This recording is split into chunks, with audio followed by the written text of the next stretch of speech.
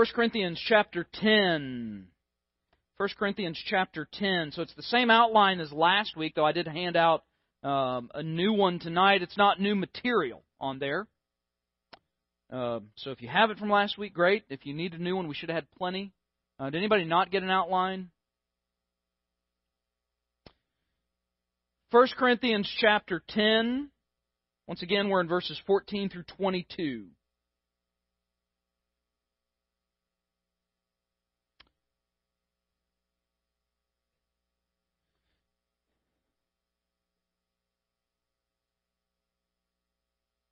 First Corinthians chapter 10, beginning in verse 14. Therefore, my beloved, flee from idolatry. I speak as to wise men. Judge for yourselves what I say. The cup of blessing which we bless, is it not the communion of the blood of Christ? The bread which we break, is it not the communion of the body of Christ? For we, though many, are one bread and one body, for we all partake of that one bread. Observe Israel after the flesh. Are not those who eat of the sacrifices partakers of the altar? What am I saying then?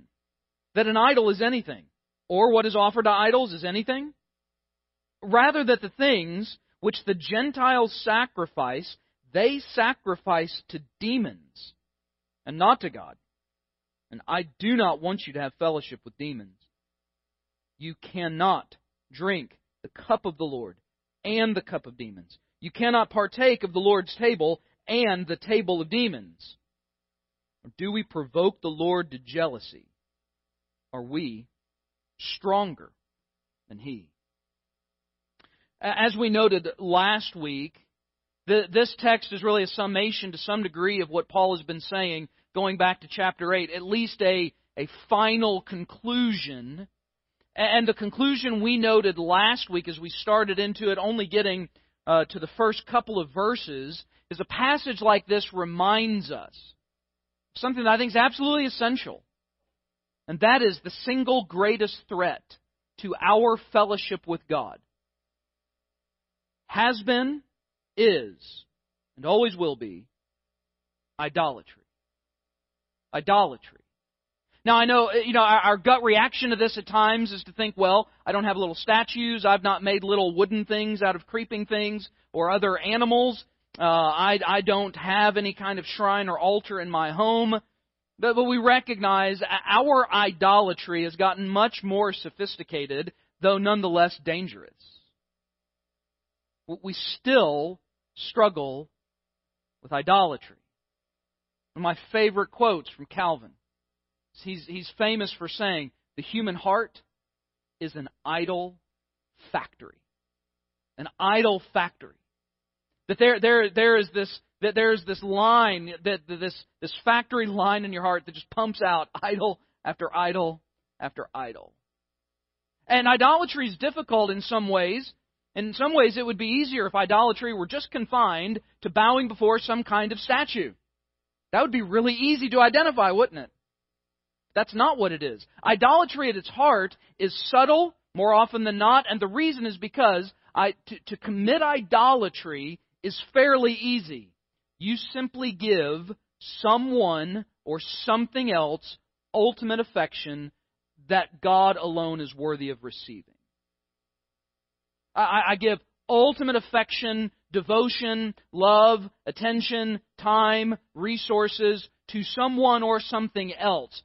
In other words, I transfer. It's not that I can't have people that I love and am devoted to and give resources to, but if I do it in such a way, or activities, and do it in such a way that it robs God of the worship of which He is worthy, this is what I am doing. I am now transferring my worship of God to someone or something else. And you don't have to have a little statue for that to be idolatry. This is a serious, real, dangerous threat to our relationship with God. In fact, it has been said that every sin is in some way or another a sin of idolatry. If nothing else, worshiping yourself.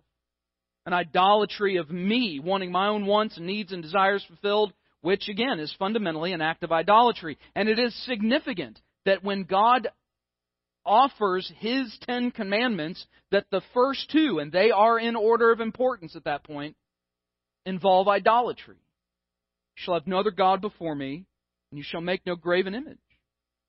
This is a big deal. And this is what we started looking at last week.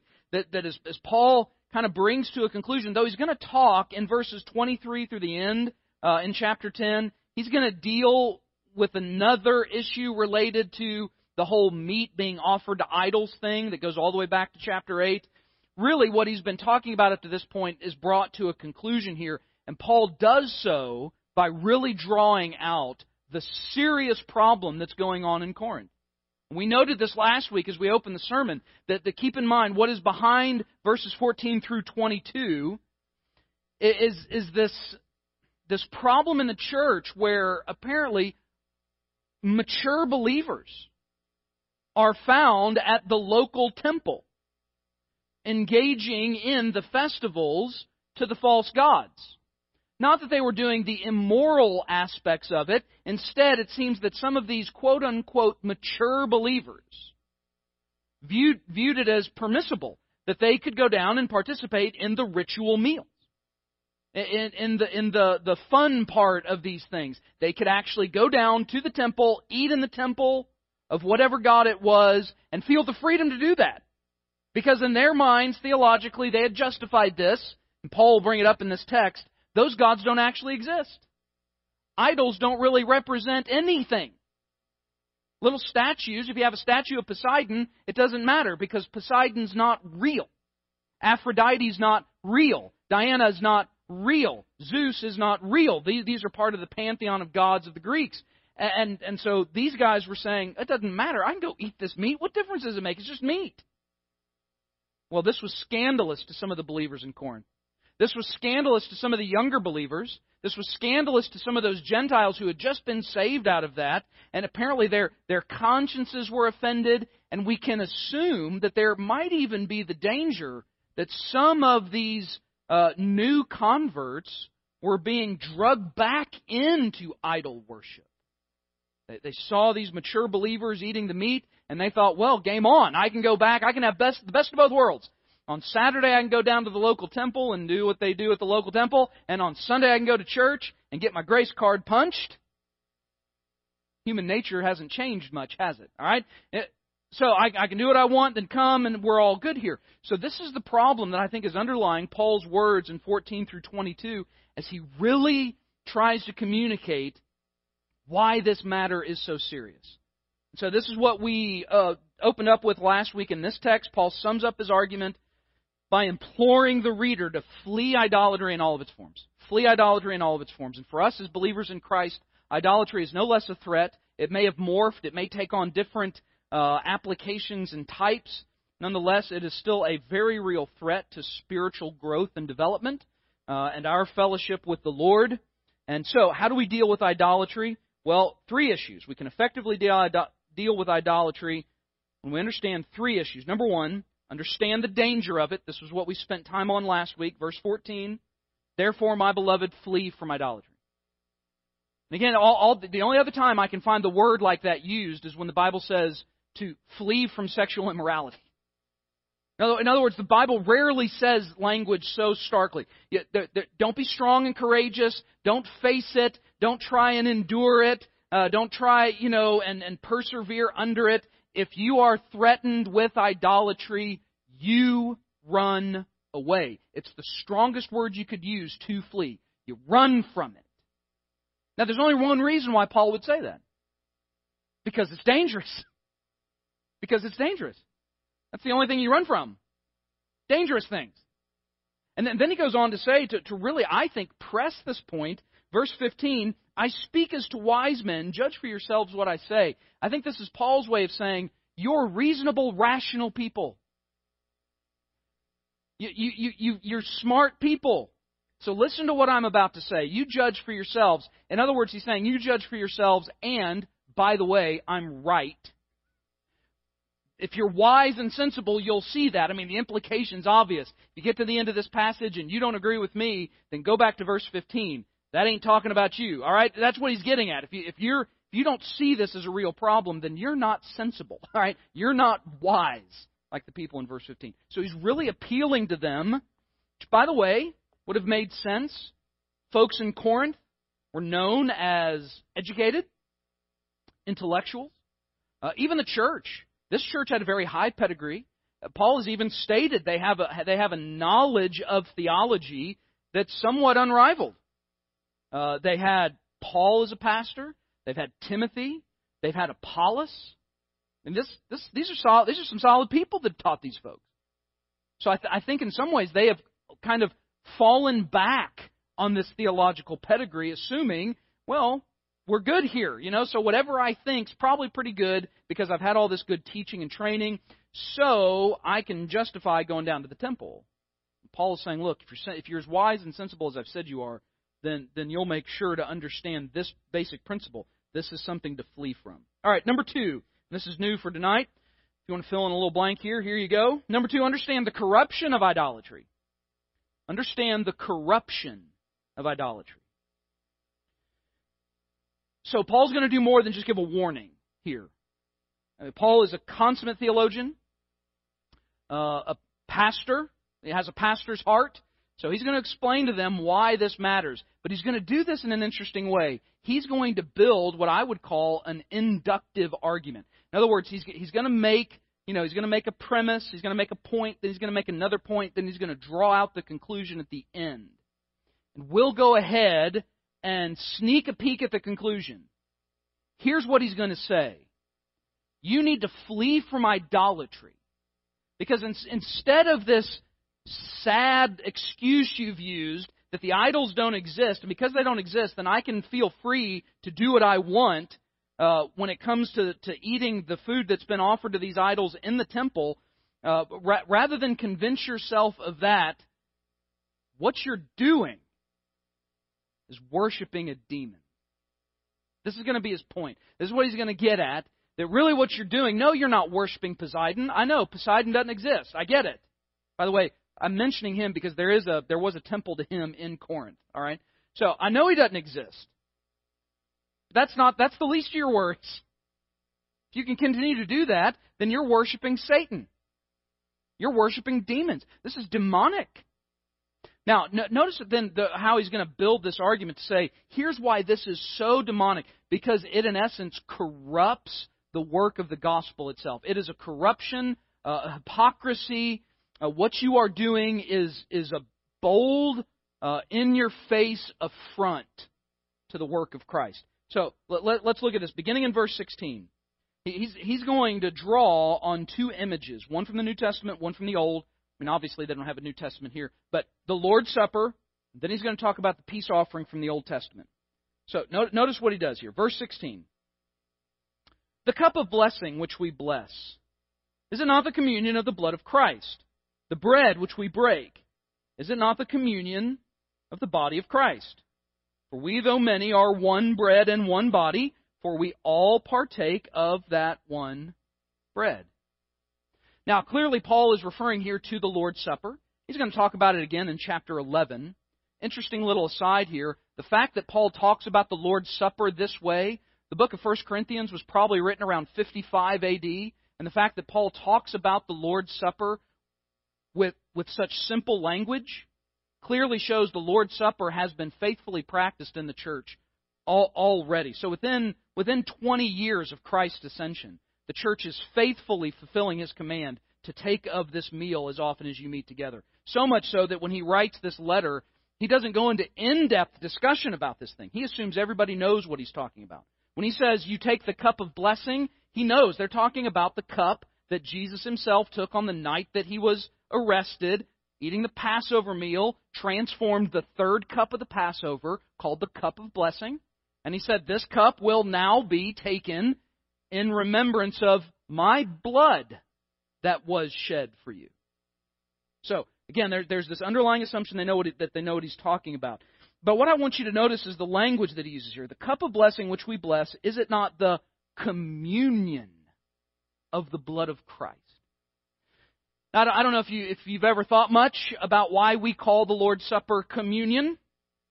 The word communion means to commune, right? That's language of relationship. It's language of fellowship. And that relationship, fellowship, moves two directions. It is communion with one another. So in other words, when we take of the Lord's Supper, when we take of the cup, we take of the bread, that is symbolic of our oneness together. We are connected. Our hearts are knit together as a result of what God has done for us in the gospel. So much so that in the New Testament, the Bible makes it clear that the blood of Christ is a stronger bond than the physical blood you possess with family if they're not believers. If you have family members that are not believers, you have a much deeper and more significant relationship with the other people in this room than you do with your family who aren't believers. Jesus himself made this clear. This is clear New Testament teaching, that the bond created by the blood of Christ is of much deeper power and significance, because that is an eternal bond. Your physical blood is not, right? Your physical blood is not an eternal bond. The blood of Christ is. So that's one reason why we call it communion. But also it represents our communion with the Lord. Interestingly enough, the word here, communion, going to drop some Greek on you, but your Wednesday night crowd, y'all can handle it, even after the big meal, all right? This is the Greek word koinonia. You perhaps have heard this word if you've been in church circles long enough. Koinonia is the classic word that's used to describe the fellowship of the church. And really, there's no direct English translation of this word, by the way, that expresses the deep intimacy of fellowship. This is like soul-stitched together kind of intimacy. But Paul uses that same word that more often than not is used to talk about our relationship with one another. Now he's saying the cup of blessing, is it not the communion, the deep and abiding fellowship that we have with the blood of Christ? So he's taking that image, that language of fellowship, of partaking in it, of being deeply and intimately connected, and he's saying, when you take of the Lord's Supper, when you take of this cup is a sign, a symbol. It points to the fact you are united with Christ through His blood. His blood, His shed blood, His atoning death, His substitutionary death, in essence, the blood being applied to you means that now you have fellowship with Christ. You are in Him, He is in you. This is all wrapped up in communion. This, by the way, is why, we take the Lord's Supper very seriously. You go to some churches, the Lord's Supper gets tacked on at the end of a service. We have really, especially over the last 4 or 5 years, because I've really become even more convinced of this, we only do it 4 times a year. It needs to be the focus of those services. It's that important. Communion's a big deal. We should make it a big deal. Because at the end of the day, it's the only reason you got any hope. It's the only reason I have any hope. It's because of what Christ has done. So this is a big deal. And because it symbolizes not just our relationship with one another, but our communion, our fellowship, our koinonia with the blood of Christ. Then he uses the similar language when it comes to the bread. So the bread which we break, is it not the communion of the body of Christ? And then he adds this, for we, though many, are one bread and one body, for we all partake of that one bread. So again, he's using that same kind of language. He's talking about this spiritual triangle.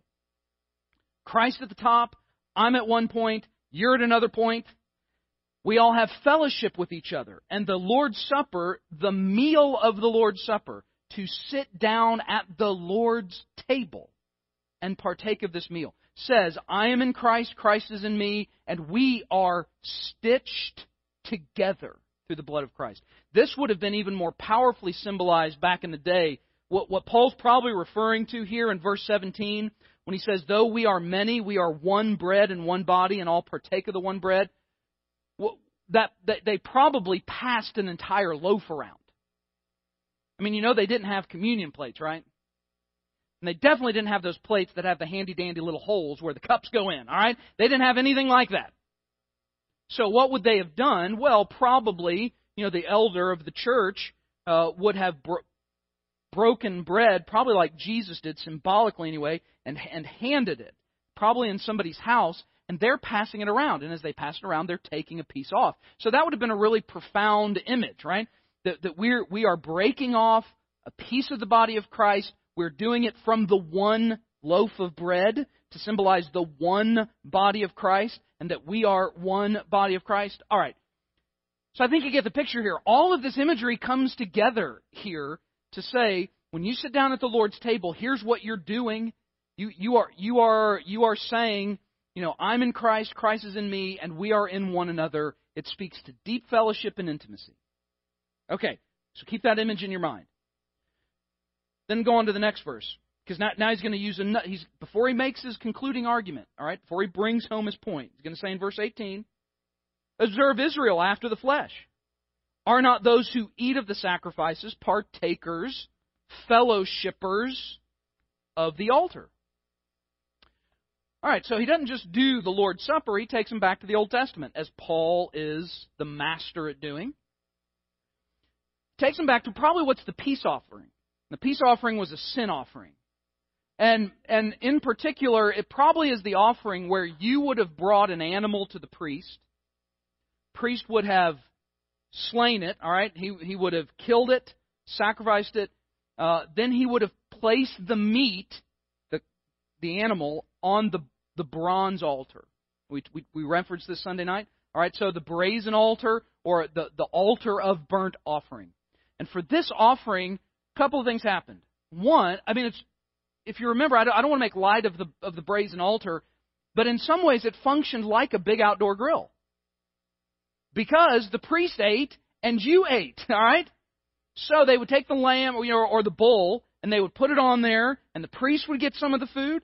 And, when it was done, okay, you'd get some of it, and then the rest was burnt before the Lord. So all of this is similar imagery. Okay, so you're partaking of the meat, the priest is partaking of it, God is being then given the rest of it. So it still shows this similar kind of fellowship. Again, with it being a sin offering. This is language of forgiveness. This is the means by which I have fellowship with God if I'm in the Old Testament. So to eat of this flesh, to eat of this animal that had been sacrificed to the Lord, was to show I'm in fellowship with the God that this has been sacrificed to. Okay? Now, the reason why I think Paul introduces this imagery here is because this even more explicitly paints the picture of what they're doing wrong. So again, keep in mind these two images. Lord's Supper, and keep in mind all three of these things. These are all meals, right? The Lord's table, the peace offering, and those who were going down to the temple and eating of the food that had been offered in worship to the false god. Now, again, these were smart folks. So, Paul is going to anticipate their argument against him. Paul does this all the time in his writings, by the way. He anticipates an argument somebody's going to make, he brings it up, and then he answers it. That's what he does here. Notice this next verse. What am I saying then? It's a good question. Because he has said, flee from idolatry, and then he jumps to this thing about communion and Old Testament offerings, burnt offerings, all right? So what am I getting at? Well, these guys were smart. They knew what he was getting at. He brings up the Lord's table. He brings up the Old Testament offering. He's suggesting that they are engaging in an act of worship. That's what he's saying. Now, here's how they're going to come back to him, and here's what he's answering in this verse. What am I saying then? That an idol is anything? Or what is offered to idols is anything? He doesn't want them to get confused here, because somebody may justify their behavior, like I said just a minute ago, by saying, hey, these idols, the God doesn't exist.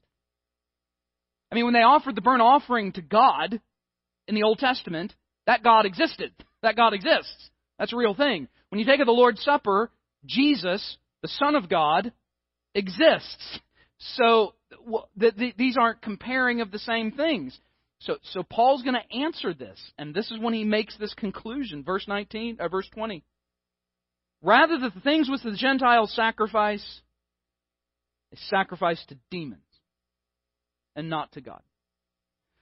Listen, Corinth, you've missed the point here. If you really think this isn't a big deal, simply because those gods don't exist, you missed the point. There are supernatural beings that do exist, and they are behind idolatry. And it means you are worshiping a demon. Now, church, let me bring this home just to make sure we understand where Tabernacle stands on this stuff. I say Tabernacle, I'm going to speak for you, whether you like it or not, all right? Every other religion The world is demonic. Don't let media or people say, well, but they do good things, or they're peaceful, or, they're just trying to live their own lives. Okay, fine. What I'm telling you is, you don't have to dress in black, listen to heavy metal, draw pentagrams on the ground, and listen to heavy metal music in order to be a Satan worshiper, all right? You don't have to put 666 on you in order to be a Satan worshiper. You know what you have to do in order to worship demons? Not worship the one true God. Everything else is demonic. Everything else is demonic. Everything else is demonic. And let me ask you this. What would Satan rather have people do? Sacrificing chickens and dressed in black, or being good people who do good things? Who's going to go to which church? All right? Are you going to go to the chicken sacrificing church, or are you going to go to the good things and good people church? All right? So, obviously, he would want this subtle form. So I just bring that up as a way to bring out application in this particular kind of text, just to remind us, if you're not worshiping the one true God, this is Paul's point. It's not that it doesn't exist. It's not that the gods of Hinduism don't exist. I mean, they don't. What's behind them? Demons. It's demonic. And then notice this last phrase. This is where he draws his point. I don't want you to have fellowship, koinonia, intimacy, connection. I don't want you being stitched together with demons. And here's what he's suggesting. If you're going down to that temple, and you're in that temple, and you're hanging out with the pagans just like they're doing, and you're eating the meat just like they're eating, guess what? No one else knows any distinction here. This is an act of, you're sitting down at a meal, at a table, and you're partaking. You're indicating you're in fellowship with them by doing this. This is why he then adds this in verse 21. You cannot drink the cup of the Lord and the cup of demons. You cannot partake of the Lord's table and of the table of demons. In other words, you can't go down there on Saturday and then you can't come here on Sunday and then take of the bread and of the cup. You can't do that. It's corrupting. It's hypocritical. It is two different. It's like Jesus saying you can't serve two masters. All right, you can't do this. Because you sitting down at that table is, in essence, giving credence or viability to that. Now, I think you and I can understand this if we think a bit more about the nature of a meal. Now, for the most part, when a lot of our meals, when we eat, it's kind of utilitarian, right? We eat because we have to eat. But then there are some meals that are special occasions, right? And the reason why you eat at these special occasions is because to sit down at the table with someone says that you have a relationship with that someone, or if it's meeting somebody new, you want to. To have a meal together says there's a connection here between us. That's why we eat at the holidays. That's why we eat at special occasions. I mean, even the simplest wedding, they still throw nuts and mints at you, right? I mean, even that, there's food at all this stuff. Everything we do includes a food component because not only that we like to eat, really it's deeper than that. I promise you it is. There's something connecting when you and I eat together. In fact, we even call it, you do know this is a Judeo-Christian New Testament phrase, breaking bread together. That's Lord's Supper language that the rest of the world uses, right? Breaking bread together. It speaks of a relationship. Let me illustrate this in a really silly way. You'll see how this would be a problem in Corinth in terms of them eating there and then coming and taking of the Lord's Supper and why it was so scandalous. So let's say tomorrow you decide, let's go out to eat. You and your spouse, and you want to go to one of New Bern's fine establishments, all right? Morgan's, Chelsea, Arby's, bacon, beef, and cheddar, or whatever, curly fries, whatever, Jamocha shake, all right, one of the best meals on the planet. But so whatever you think is good, so you all make your way to Arby's, and you see me sitting in the corner. There's somebody eating with me. You can't see the gentleman that's eating with me, but you see me, I see you, I wave you over, you come over and greet yourself, and you notice that sitting at the table is none other than John MacArthur. Wow! John MacArthur, probably getting a sermon idea from me, right? So there he is, there they are, John MacArthur, Scott Gleason, having dinner together. Now you're going to walk away and you're going to assume something. They've got a relationship. Now let's say then you do the same thing a week later. Same spot, me in the corner eating with a gentleman. You know it's not John MacArthur because you see the back of his head. Instead you come up and lo and behold, it's Joel Osteen. You're confused at that point, aren't you? Because you're making an assumption. If I sit down at the table and eat with somebody, me and that person have some kind of fellowship. And in fact, it is confusing. You would wonder, so why in one week is he here with MacArthur and another week he's here with Osteen? When on Sundays he definitely says what he sings the praises of MacArthur, but he's quick to be snarky about Osteen. Why is he here at Arby's with both of these guys in 2 different weeks? So now, I know that's a ridiculous illustration, but it kind of does present the point. Now, we get a bit more serious here. What would the difference be then if one week you saw me with my wife, but the second week I'm eating with a woman who's not my wife or my mother? Ooh, now it got awkward, didn't it? Because you're assuming something if I sit down to eat. Now, here's really, though, what Paul's getting at, and this is the real danger. Because what he's saying by saying all this, when you go do that, when you sit at that table, and then you come to the Lord's table, you are dragging that demon straight to the Lord's table. When you go sit at that table, it's like you're dragging the blood and body of Christ along with the church straight into the temple of that demon. Now, it's going to get a little harsh here, all right? Because again, you and I, we're not talking about temples. We're not talking about statues. But if every sin is traced back to idolatry, because every sin is ultimately a worship of self, these words kind of scream at you, don't they? I mean, it should really give us serious pause. The argument that Paul makes here, again, that's what Paul does. He just kind of pulls you in and then he slaps you, all right? That's what he does. It's surprising. Why is he talking about the Lord's Supper? Why is he talking about a peace offering? Because he's telling you that every sin, every time you step out of God's will, every time you give your affection to another, you're dragging the blood and body of Christ with you to worship a demon. Functionally, practically speaking, that's what sin is. So the words are profound. The words here are significant. And so in our day and in our time, I think we need to appreciate, the ways in which we can subtly engage in the sins of idolatry. And maybe a passage like this brings that out to an even greater degree, that we think carefully about what idols might be in our hearts and in our minds. What things are we giving our affection and devotion to, of which God alone is worthy?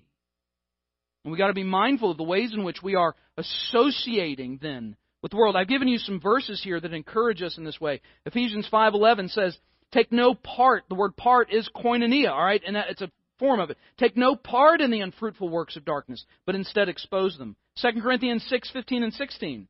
What accord has Christ with Belial, or what portion does a believer share with an unbeliever? What agreement has the temple of God with idols? For we are the temple of the living God. As God said, I will make my dwelling among them and walk among them, and I will be their God, and they shall be my people.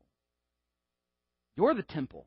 I'm the temple. So why would I drag the worship of demons in with it? All right, let me give you one last one here, because we've got to get to this last verse. And that is, you need to understand the consequences of idolatry. The consequences of idolatry are stated pretty shockingly, verse 22. At least one of them. All right, it's not all of them, but this is one of them. Maybe the most dangerous one. Or do we provoke the Lord to jealousy? That's an awful phrase, right? I mean, what I mean by that is, well, how would you like that to be on your tombstone? Here lies Pastor Scott Gleason, known for provoking the Lord to jealousy. All right, I mean, that just sounds like that's a pretty awful thing. I would rather arouse anything else in the Lord but jealousy, right? That's what he's saying here. He's saying that engaging in this kind of activity is provoking. When I hear the word provoke, I think like irritate. I have a couple of images that come to mind. I think of what happens when little children, I think of my boys. When my boys, and you do it too, maybe even as adults, what happens when you come across an ant pile? What do you do to it? You kick it. You know you do. All right, you know you do. Even now, as old people, all right, you go up there and you kick it, and that you still love to watch those ants scurry, right? It's provoking the ant pile. The other phrase I thought of was poking the bear. You're familiar with this phrase? when you poke the bear. I don't know who the guy was who thought he needed a principle not to do that, all right? But, that seems like common sense. I read one suggestion, by the way, that said that goes back to the Cold War. I couldn't find verification of that. That seems like an urban legend. But that we didn't want to provoke Russia, all right? You don't want to poke the bear. Anyway, we understand the imagery. You don't want to take that which could kill you and potentially could already be a bit irritable, all right? And you don't want to poke it. And that's the language you're doing. Why would you provoke the Lord to jealousy? Now, we've talked about jealousy before. There's several verses there on the back of your notes, and you can read those. The idea that God is a jealous God is a clear teaching, especially of the Old Testament. And don't get confused with God's jealousy and ours. Our jealousy, at least at some part, is always going to be misplaced. That there could be forms of human jealousy that are appropriate. So there's always going to be some misplacement here. When it comes to God and His jealousy, it's always right because God is worthy of my absolute devotion. And so why would I give something? Why would I give my heart and mind to something else when it would provoke the Lord to jealousy? And then he adds this last question: are we stronger than He? Do we really think we can withstand the jealousy of the Lord? And if you think you can, then you should go back and read Exodus again. And you should go back and read about the wilderness generation. What happens when you provoke the Lord to jealousy? Judgment. It is language of judgment. And so this is a stiff warning here. I mean, what Paul's words really should cause us to think very carefully about the potential for idolatry in our lives. It is there. It is there. Every time we wake up, it is a battle to fight. You will never win the battle. In other words, you won't go to bed one night and say, I never have to worry about idolatry ever again. In fact, you could almost say that is an act of idolatry in and of itself, all right? Because you're assuming you've got some power that you don't possess. No, idolatry is very real. There are ways in which something or someone else woos us away from affection and devotion to the Lord, and we should carefully consider what those are. Paul's words here are serious and to the point. Idolatry is dangerous. It's an act of corruption, and the consequence, especially of provoking the Lord's jealousy, is nothing that you want to face. All right, so next week we'll we'll have the business meeting. Then 2 weeks we'll finish up chapter 10, and Paul will finally answer the question. You all have been just hanging on this. You've been wanting to know, if I go and eat dinner at somebody's house, should I ask them if they've offered this meat to an idol? All right, that's what we're going to talk about. All right, that's what Paul's going to talk about at the end of chapter 10. So if that's been a pressing, burning issue, if you're worried that you're eating dinner regularly with somebody who's out back sacrificing it to a false god, all right, this will answer your question. Okay, so you'll want to be here in 2 weeks, but please make sure you come back next week. Important time of business in the life of the church. Again, if you didn't get one of these, it's on the back table. If they run out tonight, there'll be plenty more Sunday. All right, so you can pick them up then. All right, let's pray together. Father God, we thank You for gathering us. We thank You for this word. And we do just open our hearts and minds to You and to Your Spirit and to Your word. Lord, that we would be made aware of what would be the very real threat of idolatry in our lives, that You would unearth and expose in us the ways in which we show undue allegiance and affection to someone or something else. Lord, we want You to be the one that we love with all of our heart and all of our soul and all of our strength. And we know that in Christ we can do that very thing. And it is only in Him that we can. And so, Father, may we consider how we are walking so that we might walk in obedience to You. And God, I just thank You for these who've come out tonight. What a privilege and encouragement and joy it is to be with God's people. And I pray, God, that now as we leave here, You would go with us, that we might know Your manifest presence, You granting us wisdom and grace and patience as we live in the days to come, that we do so in faith and obedience to You, bringing glory to You, that You'd gather Your people back together again, that we might worship You in spirit and in truth. And it's in Christ's name we pray. Amen.